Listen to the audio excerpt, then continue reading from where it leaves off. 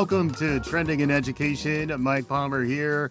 Really excited today to be rejoined for his third appearance by Dr. Andrew Temte, who I may refer to occasionally as Andy. Andy, welcome to Trending in Education.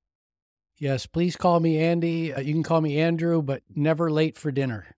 I'm a fan of that line. I'm also a fan of your books. We'll include information about all the things that Andy has going on in the show notes. Your first book you were on to talk about, Balancing Act, and that has led naturally to this next book, which is The Balanced Business, Building Organizational Trust and Accountability Through Smooth Workflows.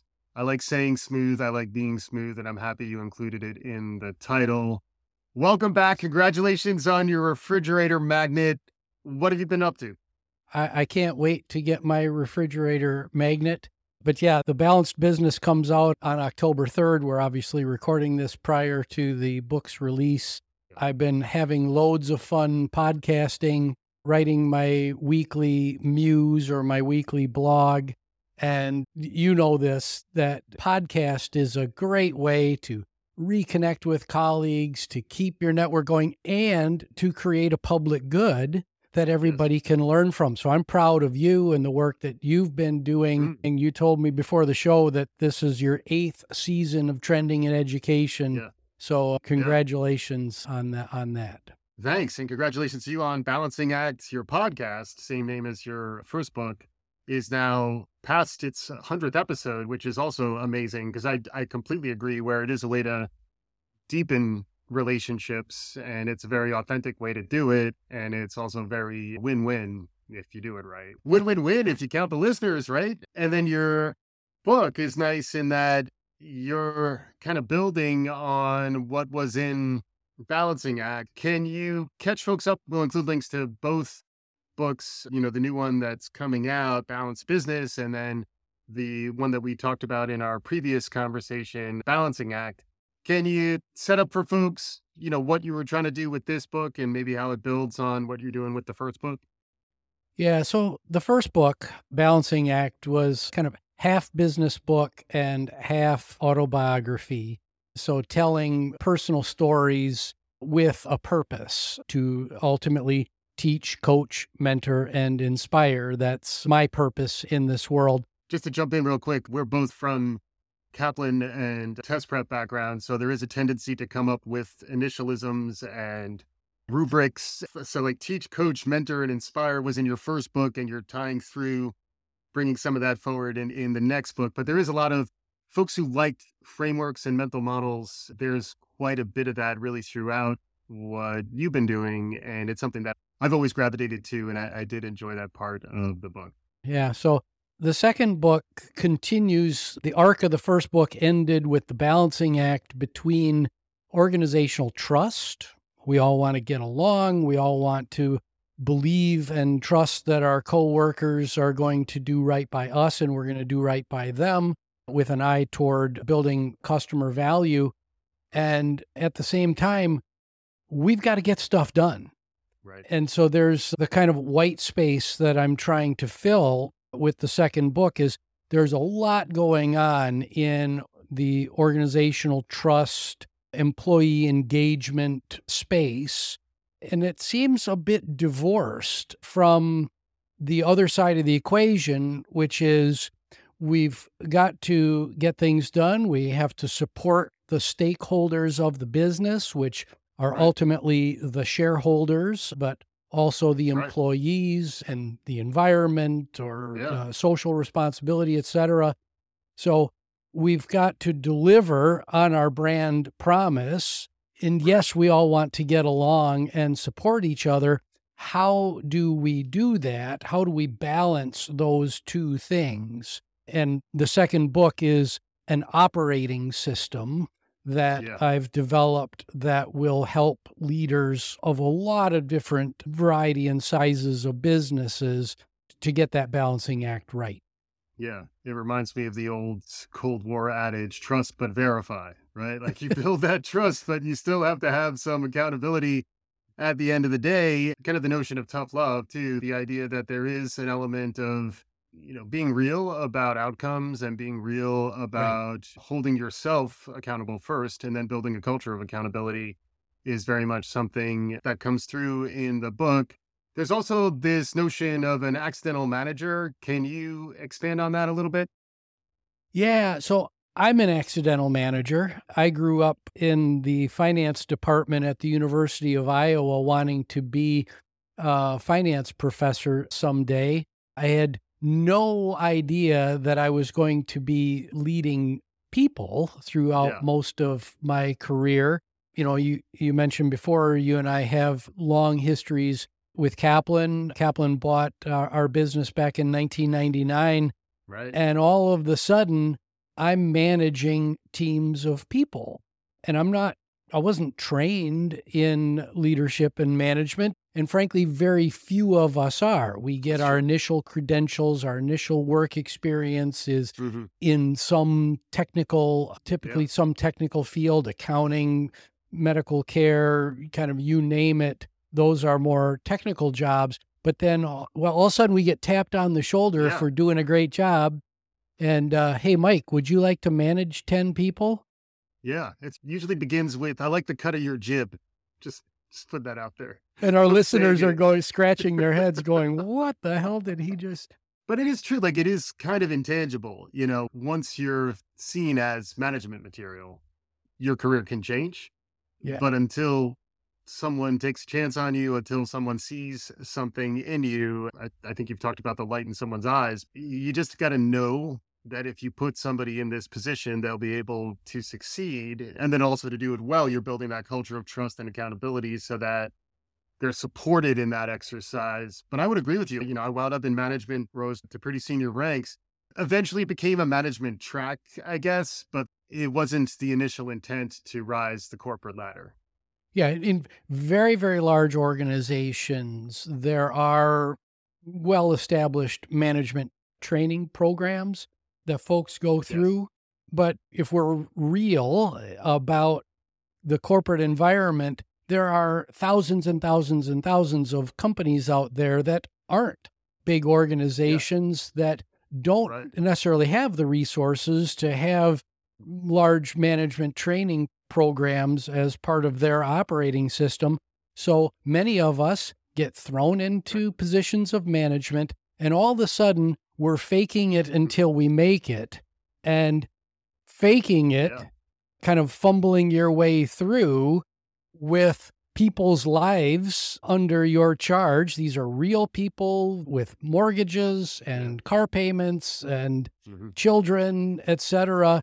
And you're faking it until you make it as a leader? No, that's not Yeah. something that we should be encouraging. So this book, The Balanced Business, is a how-to guide Yeah. for those of us that got thrust into positions of leadership and management Yeah. who need that support and education to get up to speed. Because otherwise, we become firefighters, we become hall monitors for Yeah. our teams, and that rarely ends well. It reminds me a little bit of you're just kind of beamed into a situation, which, to me reminds me a little bit of the accidental part where it's like, oh, imposter syndrome, suddenly I'm in charge. Right. And it did seem like whether you're leading or you're in kind of like a senior role in an organization and you're just expected to know how to do things, but frequently it's unclear. You don't know what you don't know. And the operating system, it's invisible unless you're really paying attention to it. But there is a way in which organizations can get effective and can communicate and can actually operate. Can you talk about the management operating system? Because that's a pretty foundational to what's in the new book. Yeah, so the book is really split into two parts. The first half of the book is focused on the strategic aspects of the management operating system. And the second half of the book is much more tactical in terms of the tools that must be put into place. I like to talk about this book as these are all the things that you have to have installed. You must have installed in your operating system, and none of the stuff that you don't. So, this is a framework around which you will create a unique business model that is customized to you and customized to your specific needs of your customer. So in the first half of the book, we start with purpose. Everything starts with purpose. Why are we here? Why do we exist? And answering some of these fundamental questions.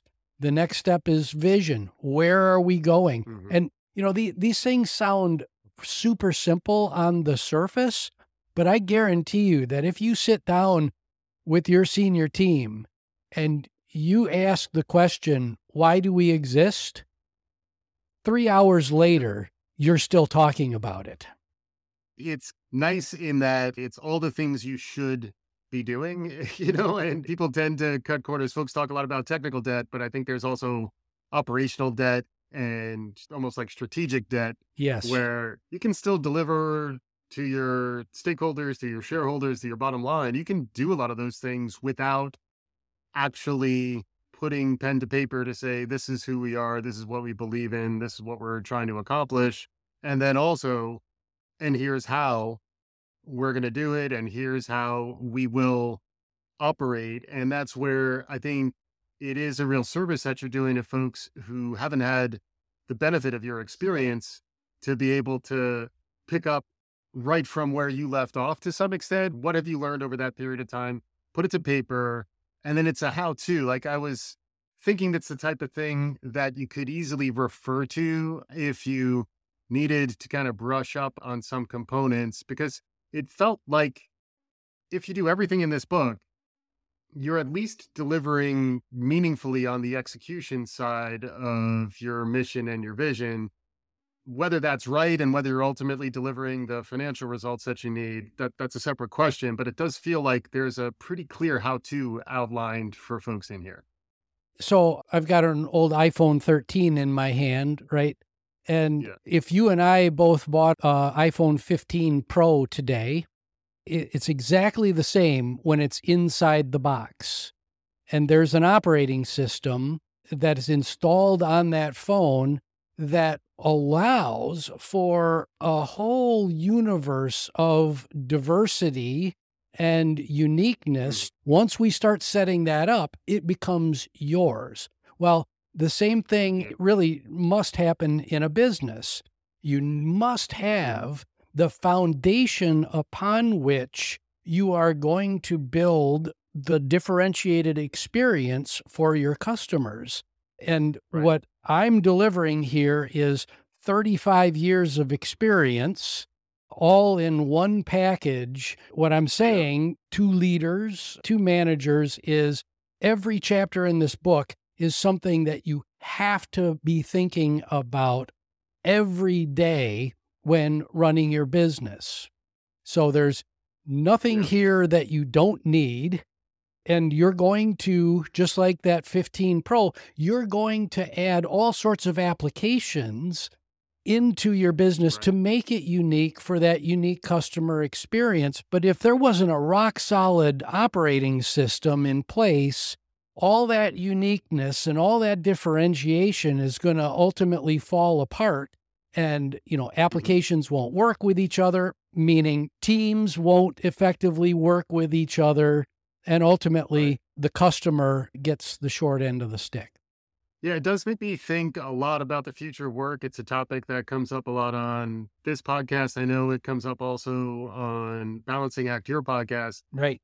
Surprisingly disruptive would be how I would describe the recent technology innovation that we've seen, particularly around artificial intelligence. And when you think about job designs that are being transformed in interesting ways, how do you future-proof yourself? How do you stay relevant and also stay out ahead of some of these disruptive waves? I know you've also talked a lot about, skills revolutions that are happening out there. I'd love to get a little bit of your thinking on the level to which there is disruption out in the world today, and any suggestions, thoughts, recommendations for folks who are trying to navigate some of that complexity. One of the things that makes this book unique is that in the first half of the book, in the strategy part of the book, chapter 5 is a chapter, it's called Death, Taxes, and Change. What are the three certainties in life? Death, then taxes, and what Yep. I'm adding in there is change. So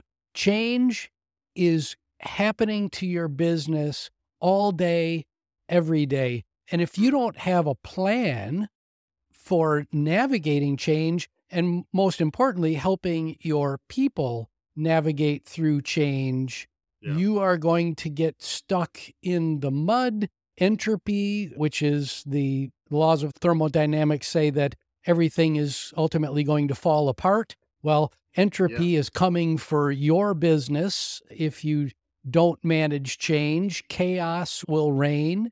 And I see far too many Yeah. businesses where there aren't smooth handoffs. People don't know Right. how product gets from idea out to customer. So having a Right. plan for change, and then the next chapter, chapter 6, is also very purposefully positioned, which is what's your plan for learning, education, and coaching? These are ingredients that a lot of leaders think, oh, well, change will just take care of itself and people can learn on their own time. Well, Right. that is a false narrative now. So you're talking Yeah. about future proofing your business. If you want to future proof your business, have a plan for change. How are you going to navigate it? And make sure that learning and coaching is at the forefront and something you're investing in for the future of your business, and not something that you just expect everybody to keep up on the latest trends. Because let Yeah. me tell you, everybody in your company is just treading water right now.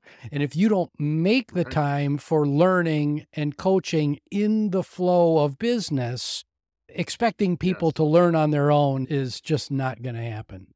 Absolutely. And as a parent of a 4-year-old, let me say I do understand when you talk about entropy. I guess it's easy to take for granted when you grew up in a learning culture where Yeah. Kaplan very much was a place where the products and services were learning related and you were just expected to learn things. A test would change and suddenly everyone would have to learn the new test. And it's just kind of like baked into the culture.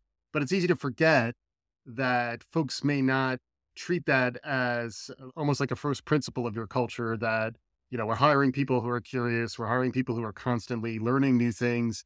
And especially in this day and age, if you're not coming at things with that flexibility and that adaptability, the folks who are more rigid in their boundaries and this is how I do my work, those are the ones who are really going to face some challenges as more and more automation comes into play and more technology starts to weave into the mix. You and I have talked about skills disruption, and I know it's something that you think about a lot. It's also something that you wrote about in the book. How do you think about that? Because when you're talking about building a learning culture, and lots of times it's in service of developing new skills and building a culture where there's transparency around the skills that need to develop, and then, where you kind of go from there.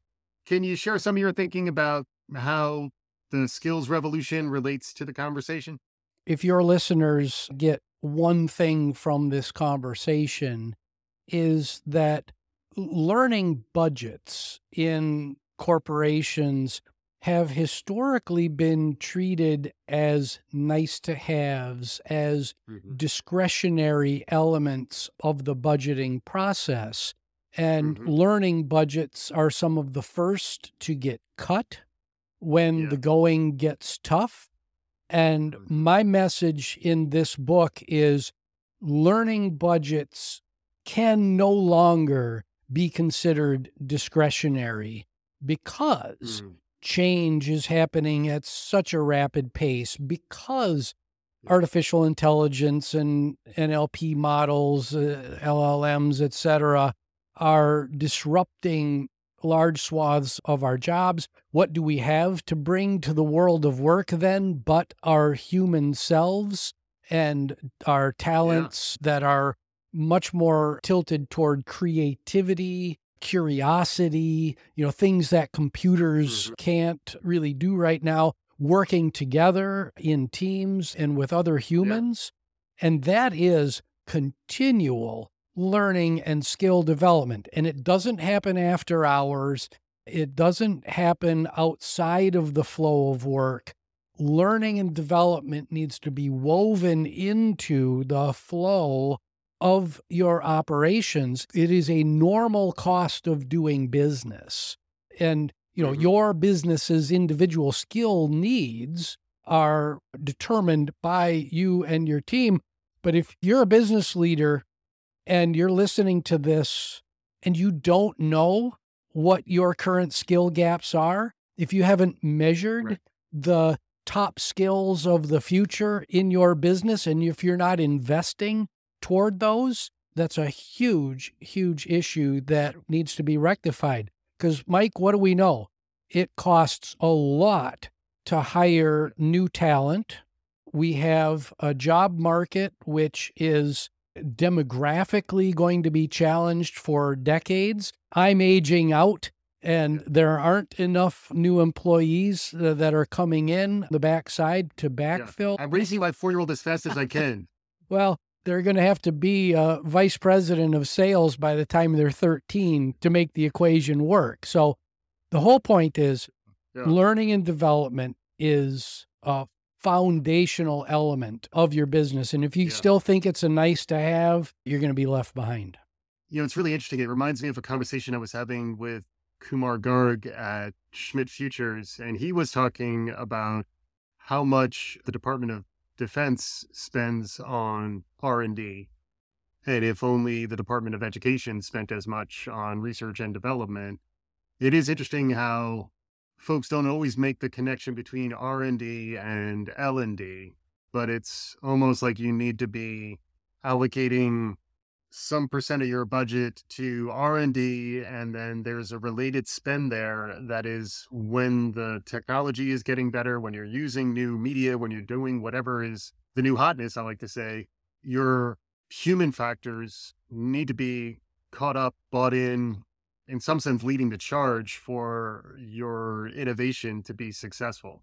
Yeah, the old model is or was that when I have a change in skill need in my business, I fire the people who don't have those skills anymore, and I go out into the open market and I hire new people.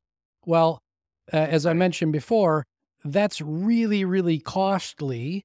It's damaging to your culture and to engagement. And contrary to what a lot of people think, folks want to learn. They want to grow. They want to be developed into the next best version of themselves. And that is now your obligation as an employer to partner with your people to help them at an individual level, see the skills gaps that exist in your organization and put a plan in place for building that skill within your existing talent pools to create the next best version of the business that's ultimately going to create great value for your customer.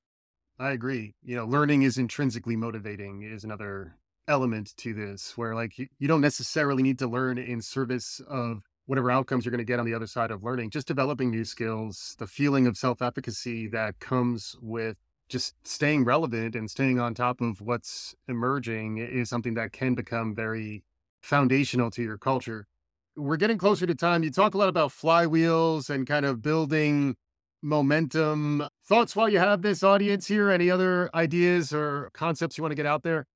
Yeah, I'll just conclude with this because we didn't talk a lot about organizational flow and creating an environment of smooth workflows.